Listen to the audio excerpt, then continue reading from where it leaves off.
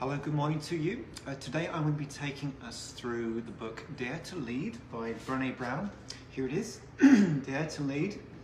And if I have like 3 seconds of your attention, I'll sum it up by a quote or paraphrase by saying that courage in this context is having the courage to show up when you don't know the outcome. When there's no determined outcome and the outcome's not clear and you can show up, that's courage. That's what this book is about. I'll just stay with summing it up for a moment. This book is a little bit more geared towards the workplace than the home or domestic environment, and for me that's a big plus. I've always seen the correlation between the home and family and the workplace. We spend most of our time at work. That's a generalization. Those that work spend a great deal of time at work, and the workplace, the colleagues and so on, that's a community, that's an environment, that's a family of sorts. So I think this is tremendously relevant. So if you're new to Brené Brown, which you're probably not, but just in case you are, who is she? Who is she? Well, that's an interesting question, because most people have seen, or at least are aware, that she did a TED Talk back, 6-7 years ago. Tremendously popular, millions and millions of views. And so most people think of her as a speaker and the author, which of course she is. She's published 5 or 6 books by this point. She's got the Netflix special, of course. Very, very much in the zeitgeist of new thought and contemporary self-development, right? She's known to be the Houston. But what I wasn't so aware of through reading this book is she does a tremendous amount of work in the field of leadership with CEOs and companies you've heard of, like Pixar and some of the British banks and so on. Like big stuff. And they're not bringing her in because she's popular. They're bringing her in because she's good. And she is coming in to speak on. She comes in to speak and coach and educate on the field of vulnerability, not in the hand-wavy, cozy, sweet, latte-waving sense that vulnerability is considered, but in the context of this is what makes things happen or not happen. This is what makes things work, or this is what makes things fall apart. If you've been watching me do these reviews over the last few months, let me say that this is the first book I've actually recommended to some peers of mine that we're working on some really long-term projects on. Because I don't tend to do that. I'll recommend books to clients and so on in sessions when I feel like more information, context on something would help or serve them. But to friends and so on, what right have I got? So I really very much believe in the messages in this book. I can't sum Brené Brown up in one context. I should have said wife, mother. She applies herself into so many different ways and expressions. Having been listening on and off to Brené Brown over the years, I have to say, I am fascinated by who her husband is. She's very forthright in sharing about areas of her life and honest and authentic about it. And often shares about dialogue she has with her husband. I'm always amazed at the wisdom and presence that her husband has. And of course, that's a reflection of them having been married a long time, like 20, 30 years by this point. Each of them knowing themselves very well and each other very well. And it's fascinating to get. She's very also, I think, generous in reflecting the dialogues between her and her husband. But it's illuminating, certainly. Anyway, on to the book. If you just jumped on, this is what we're doing today. So, this is a leadership book, and you know, there are, I'm forgetting his name now, oh, how embarrassing. There's someone that's so well known in the field of leadership, his name is escaping me right now. John someone, oh, so embarrassing. Anyway, I think of that guy a bit more in the field of leadership than I do with her, with Brené Brown. But this is a book geared to leadership and the field of corporate training, shall we say. So, what's the relevance? What's the relevance? Because one of you watching might not be at work, might not have worked for a while. What's the relevance? What's it got to do? John Maxwell, thank you, Randy. Thank you. Absolutely. What's the relevance to this if you don't work? Well, the relevance to this is that, look, you're probably a member of a family, you're probably a member of a group of friends, you might be a member of a church group or something like that, and your voice matters and it counts. Even if you're none of those, you're a member of the human race, and if you're watching this on Facebook right now, we're all having an interesting experience with Facebook this year, aren't we? Social media. How are we going to share and express our voice? How are we going to give our voice in a way that it will be heard and received, right? Because there's a lot of venting going on and so on. So I find it tremendously relevant right now, and every one of our voices are tremendously important, right?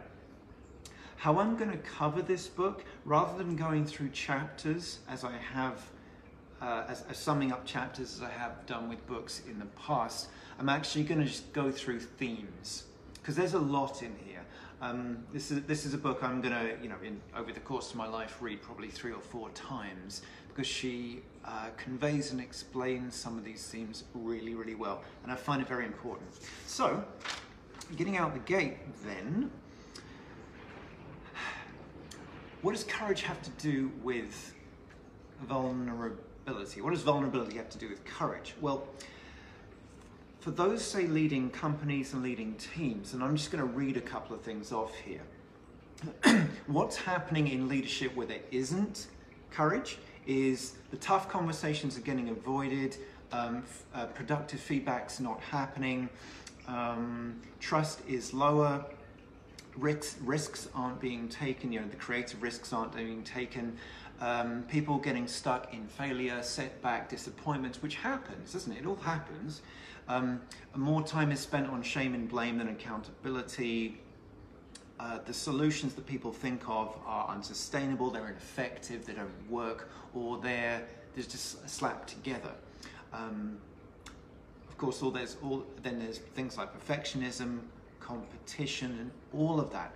That's what's happening when there isn't vulnerability and courage coming from the top. So, she tells this story about going to speak at a military base, I think in the Midwest. This must have been quite recently. And you can just imagine Brené Brown showing up to a military base and just being met by thousands of stony faces. So at one point she says, can anyone give me an example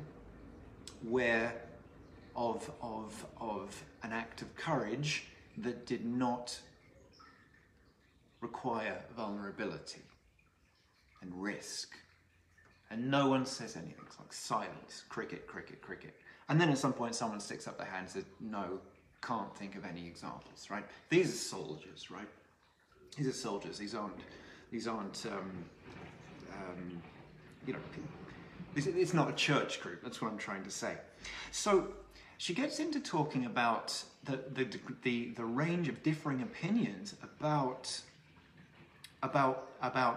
courage and leadership.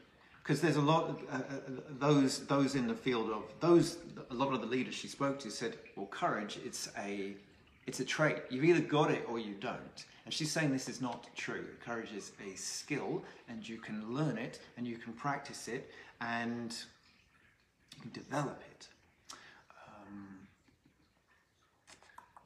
Yeah, maybe look at that later. So, I'm going to talk about vulnerability now. Because this is not her first book, and I think vulnerability is not fully understood what it is and what it's not. And she actually talks about this, and she said, I think the part that caught my attention was she says, vulnerability is not gratuitous oversharing. Just because you feel like being vulnerable, or you're willing to be vulnerable, or you say you're willing to be vulnerable, doesn't mean it's the right person, doesn't mean it's the right context to do so. Vulnerability requires trust, and trust requires vulnerability. I'm just going to say that again. Elephants above. Vulnerability requires trust, and trust requires vulnerability. She tells a lovely story about I think one of her kids at the school that one of her kids goes to, and in her class, in her daughter's class, each kid has a glass of marbles, right? And every time someone in the class does something kind or shows up, they put another marble in the jar. And every time the opposite happens, they take it out. And the point being that as the jar fills up or doesn't, it's incremental. It's made up of little steps.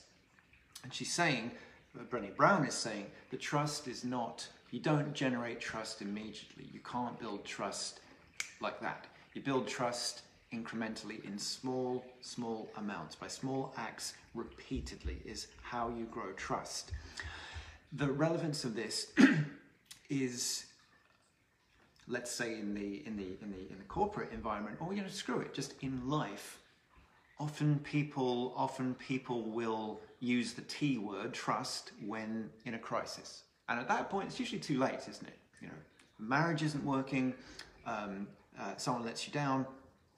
Someone breaks your trust, lies to you, whatever. Too late to say. It's too late to lead with the, hey, trust me. No, you've got to build up trust continually and repeatedly when it's not needed, as it were. And that's how you build relationships.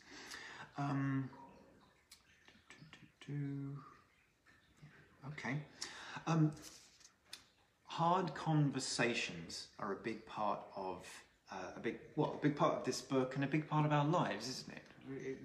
I'm sure some of you have hard conversations to have today. never mind this lifetime. Hard conversations to have today. Brené Brown's got the buzzy terms. She's good at that. So one that caught my attention here is treasure hunting. So it makes it easier to go and have a hard conversation, to go have a challenging conversation if you're treasure hunting. That is to say, you know what you're looking for. Because, by the way, you guys know I'm doing this in one shot. That sound you're hearing is the sump pump. We've just had a ton of rain here. I don't have someone flushing the toilet just here. I'm just doing this completely live, and that sound's going to happen probably about 10 more times while we're together here. Anyway, hard conversations. Easier when you know what the outcome you want to happen is. No, that's incorrect. When you know what you're serving the two of you to achieve. That's fairer to say. That's fair to say. Because why don't people have tough conversations? They get stuck on the first part of it. It's like, that first part of it is a transient thing. It's a station on the way to another destination. So she calls it treasure hunting. And it's easier to push through challenging things when you know the treasure, as in someone feeling better, that you're looking for. When you have a hard conversation, it reveals what's going on under the surface. But I want to say something about this. That under the surface is not a static thing. You can have an emotion that's just under the surface, of course. We often do. But I often observe that some of the stuff going on the surface is almost like an abscess. It's deeper than that. I've had conversations this week. People don't realize they've got fears about someone dying. They don't realize they have fears about being lied to, being stolen from, taken from, illness and all of that. And that's beneath the surface. I hope this is making sense. It's so deep you don't know it's there, but you can feel it's there, and it's influencing your thoughts and behavior and so on. So open communication, let me get back on track here. Open communication, as she calls it, solves that, resolves that. But more importantly, it prevents things from happening. And that I think is the revolutionary idea in the field, in the corporate or team-related environment. That if the more that open communication is fostered, and not, forgive me, the bullshit open communication. You've all had someone going, "Hey man, I'm going to be real right now," or something like that. It's like, we all know when someone's being authentic and when they're not. So open communication will prevent things going on down the line. It's a lot easier. It's a lot easier to prevent something than to unwind, fix, and resolve it. One of her expressions here is to lead with heart, not with hurt. So to lead with receptivity, openness, compassion, as it were, rather than the hurt of the past. Let me give you an example. I'll give you an example. I should have said this earlier. So, from the book. So she's giving one of her talks a few years ago, and this guy bounds up to her at the end and says, "Yep, I know what I got to do. I'm ready. I know what I got to do," which is exactly the sort of reaction you don't have when you know you've got to do something difficult. So she says to her, "Okay, what are you going to do?" And she said, and I think this was a CEO or senior executive, as it were. He says, "I'm going to go to my board and I'm going to tell my board that we don't know what we're doing and we're hemorrhaging money." And she says, "Slow down, slow down. Do you really think your board are the best people to say that to?" And he pauses. And she says, "I think you should do that. I think you should be vulnerable and do that. But I think you should go, first of all, to a mentor of some sorts and get that out and begin to generate some solutions and then go to the board with that honesty. Because it would be going against the interest of the organization, the board, and all of that, the company, to continue going down a road because you don't want to admit that you're wrong, okay? But even better than that is to go with a solution and that honesty, right? That's what I'm trying to explain here. So the next thing to talk about is shame and empathy. If it's one word that I associate with Brené Brown being good at, being very supportive with, it's the subject of shame. Shame makes people feel unworthy. Even before I really knew much about Brené Brown, the thing I would hear people quoting all the time is guilt is I have done something bad. Shame is I am bad, right? Shame is sucky. And empathy is the antidote to that. Important subject to talk about is, what is empathy? What is empathy? Because here's what empathy is not. Empathy is, you ever shared something with a friend or a member of family, colleague or something, about something that's going on, and they immediately launch in with, "Oh yeah, that same thing happened to me," or maybe you see a reaction on their face, or they start trying to fix, or they start trying to advise you. All of that is not empathy. Empathy is being with someone when they're being open with you, just being with them. I'm not going to get into the energetics of it right now. I'm not going to get into the metaphysics of it right now. That's not that conversation. But to quote Brené Brown, empathy is connection to emotion, not experience. She's got an interesting timing figure. She says 8 seconds. 8 seconds is the amount of time that you have to sit through discomfort before something changes. And it's interesting because I would have said it was more like 2 minutes. But I trust her because she's looked at like 400,000 pieces of data and I haven't, right? But if you think about why you don't want to open up or share or any of these things, it's because of discomfort, isn't it? Of some sort. she's saying that degree of discomfort, that painful discomfort only lasts for 8 seconds. And then it gradually gets better. But with regard to empathy, which is the antidote to shame, she says, and I agree with that, it is, if you want to have empathy for someone, then it's being with them, it's holding the space, which makes it okay, if I sum it up, rather than vocally commenting on it. Right, okay. I'll talk about confidence. That's a big area that shows up in this book. Of course, practice builds it. Practice builds confidence. Practicing vulnerability, practicing using your voice, practicing sharing. And I'll say it again, what does all this mean? What are you practicing? You're practicing risking showing up, using your voice, even though you don't know what is going to happen. That's what you're practicing. I noticed the word curiosity showing up a lot in this book. What's it got to do with confidence in this case? Is curiosity helps us learn from our mistakes, right? Curiosity helps us ask questions. A vulnerable leader, strong leader, is going to be asking questions. They're not going to think they're right all the time. They're not going to think they know what to do all the time. A strong leader asks for help. And I'll say again, everyone's a leader. Everyone's a leader. A leader doesn't mean the boss. A leader means showing up with as much of yourself as you can and you have. When with that, it helps us reframe failure as a learning experience. And I'll give you one of her examples on that.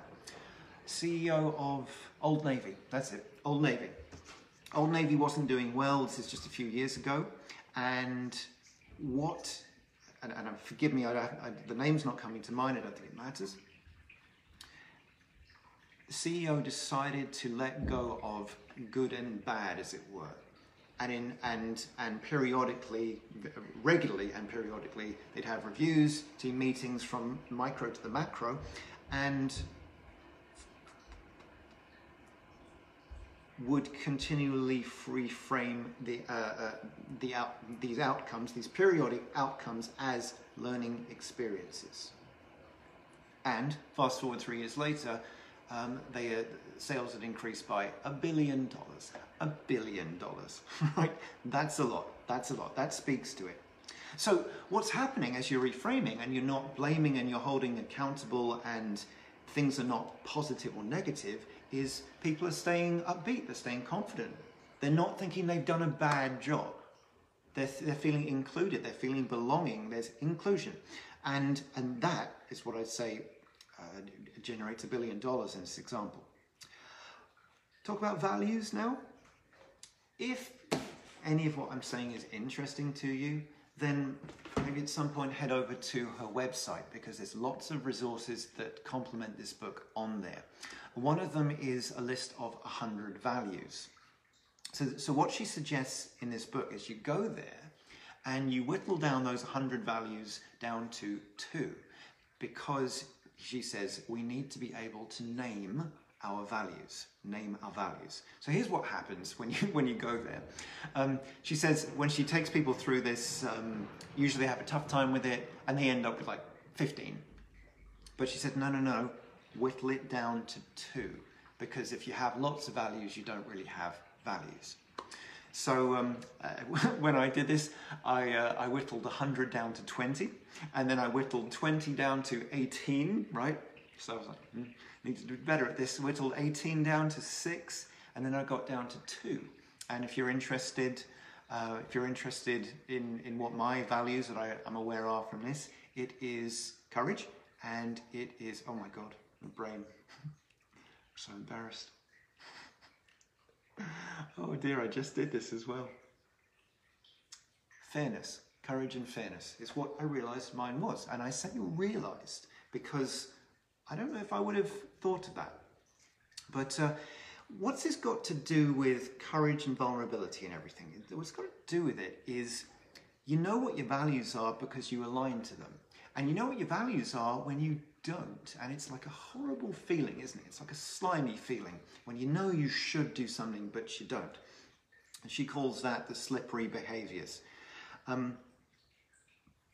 When you know what your values are, you can augment that. You can augment that. You can become more of it. And that's where values come into it. Values, well, values is all over this, but okay, on we go. She's got a section, she talks about shitty first drafts. Shitty first drafts. There we go. She's not afraid of the S word. I like that. Shitty first drafts. What does this mean? Well, this is on the subject of we've all got this story in our head that plays out when we have a reaction, right? Someone's lying to us. Someone's trying to control us. I'm really bad at that. Okay. She conveys it to, let's say the first time you write a story or you give a commentary on it, it's the shitty first draft you do before you edit it, before it's edited, and it's your extremely honest feelings. It's a long part of the book, which I'm not going to even try and condense here. But the exercise is to say to yourself, what's the story I'm telling myself? What's the story I'm making up here? Because there is one. There is one. When you know what that is, you can start to be skeptical about it. When you know what that shitty first draft is, or the story you're making up and telling yourself, you got some detachment from it. You've got some cool observance on it. And in her teams, they'll say this to each other. They'll say, what's the story you're making up about this? What's the story playing out in your head about this? And they'll say that to each other. So,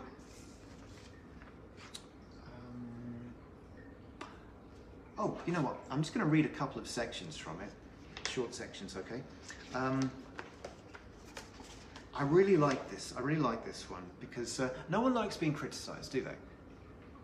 And so let me read this to you. If you're not in the arena getting your ass kicked on occasion, then I'm not interested in or open to your feedback. There are a million cheap seats in the world today, filled with people who will never be brave with their lives, but who will spend every ounce of energy they have hurtling advice and judgment at those who dare greatly. Their only contributions are criticism, cynicism, and fear-mongering. If you're criticizing from a place where you're not also putting yourself on the line, I'm not interested in what you have to say. Okay? So what she's also saying there is she is interested in the opinions of people who are putting themselves on the line, who are daring, who are risking, who are showing up, right? And that's important to note because I forget who said this, but you know, why do we take advice from people who aren't doing what we do? The last thing I'm going to quote from here,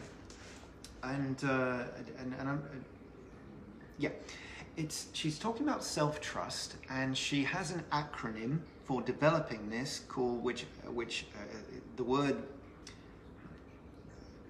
anachronizes, if I'm using it correctly, to braving, B-R-A-V-I-N-G. And it's B for boundaries, R for reliability, A for accountability, V for vault, I for integrity, N for non-judgment, and G for generosity. And let me just explain what a couple of those words mean in this context. So there's boundaries, I'm sure we all know what that means. Vault, V-A-U-L-T, vault. What she's saying there is if someone shares something with you in confidence, you keep it in confidence. And so if someone happens to walk into your room or phone you up and tell you what someone else just did, and they're betraying their confidence, well, they're probably going to betray yours as well. And so it's for us to look at, well, where do we share about something that's not our business to share, and keep it in the vault and cultivate our own self-trust. So then there's non-judgment, the N of braving. It's not about being non-judgmental to other people or people being non-judgmental to us. Because you ever heard someone say, "Yeah, I'm not judging you," and it's like a bullshit. You just did, and you just told me you did. That's what people are doing when they say they're not judging you. So it's not about that. It's about, and I'll just quote it here. Did I ask for help when I needed it? Was I judgmental about needing help? Did I practice non-judgment with myself? Oh hell, I'll just read a couple more things out. Boundaries. Did I respect my own boundaries in the situation? Was I clear with myself and others about what's okay and what's not okay?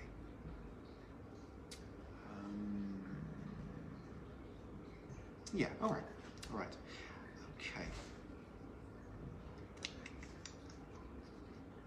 She's got this expression, rumbling with vulnerability, and that's in this book a lot. I thought I wouldn't lead with that because I feel like background's got to be explained first. So rumbling with vulnerability. It's that messy, moving in the right direction experience when you know you've got to address something, you know you've got to look at something head on. Rumbling with vulnerability. What I'll say about that, what she means by that is it always eventually arrives where it should do. My very dear friend Christiella, she's got another expression. She says her expression is moving molecules. So like when you don't know what to do, exactly what to do, then you just do something in the vague direction of it, and that will help move molecules in the direction you're moving into. She's got her own process about how to move through things in here. I don't know that I love it, but you know what? I think this is a good work. I really do. So I'm not going to beat on it. Anything else to say in here? Just a couple of things I'll throw in. She tells a story about someone who was speaking to a group of airmen. Okay, and someone spoke up and said, "You know, we are exhausted. We're so tired." And the speaker thought for a while, reflected on an article she'd read in the Harvard Business Review, that sometimes feeling lonely can lead to the experience of exhaustion, fatigue, and tiredness. And so she said this, and then said, Can I see hands? Is anyone experiencing loneliness?" And every hand goes up. Every single hand goes up. And then she had a bit of a challenge with herself in conveying this, but she sure as hell got there and addressed the concept, the feeling of loneliness in several other groups of airmen and women, and fostered connection. And what I'm trying to say is the connection with that feeling was something that's not going to be put in some of these clinical manuals or buzzwordy terms, is it? Right. Last thing I'll say, she talks about the concept of armor, wearing armor, and that caught my attention because I just watched, for the second time, I watched The Mandalorian. I don't know if you've seen that. And in The Mandalorian, this guy is covered in armor from head to toe the whole way through. And it's in the final episode where he actually takes off his mask, his helmet, you can actually see his face. And it's kind of an analogy for the journey that character is going through, of covering himself up from the world, hiding, or like we might defend ourselves from perceived criticism or people finding something out about us or whatever it is. But you know, it's exhausting. It's exhausting. She says this, I'll say this. It's exhausting to walk around with armor on. No, we all do it. I do it. And part of my everyday and long-term missions in life is to have less and less and less, because it's such a waste and drain of energy. So again, I'll say the courage to be vulnerable is showing up when you can't predict the outcome. Every single one of the 8 billion of us have that experience in some way, shape or form every day. And so that is Dare to Lead by Brené Brown. There's lots of resources on her website, like a workbook, glossary. I find this tremendously relevant. Suggest you check it out. So I hope that's been supportive in some way, and I wish you a wonderful, wonderful, wonderful rest of the day, a wonderful weekend. God bless you all, and for those who want to, I'll see you Monday.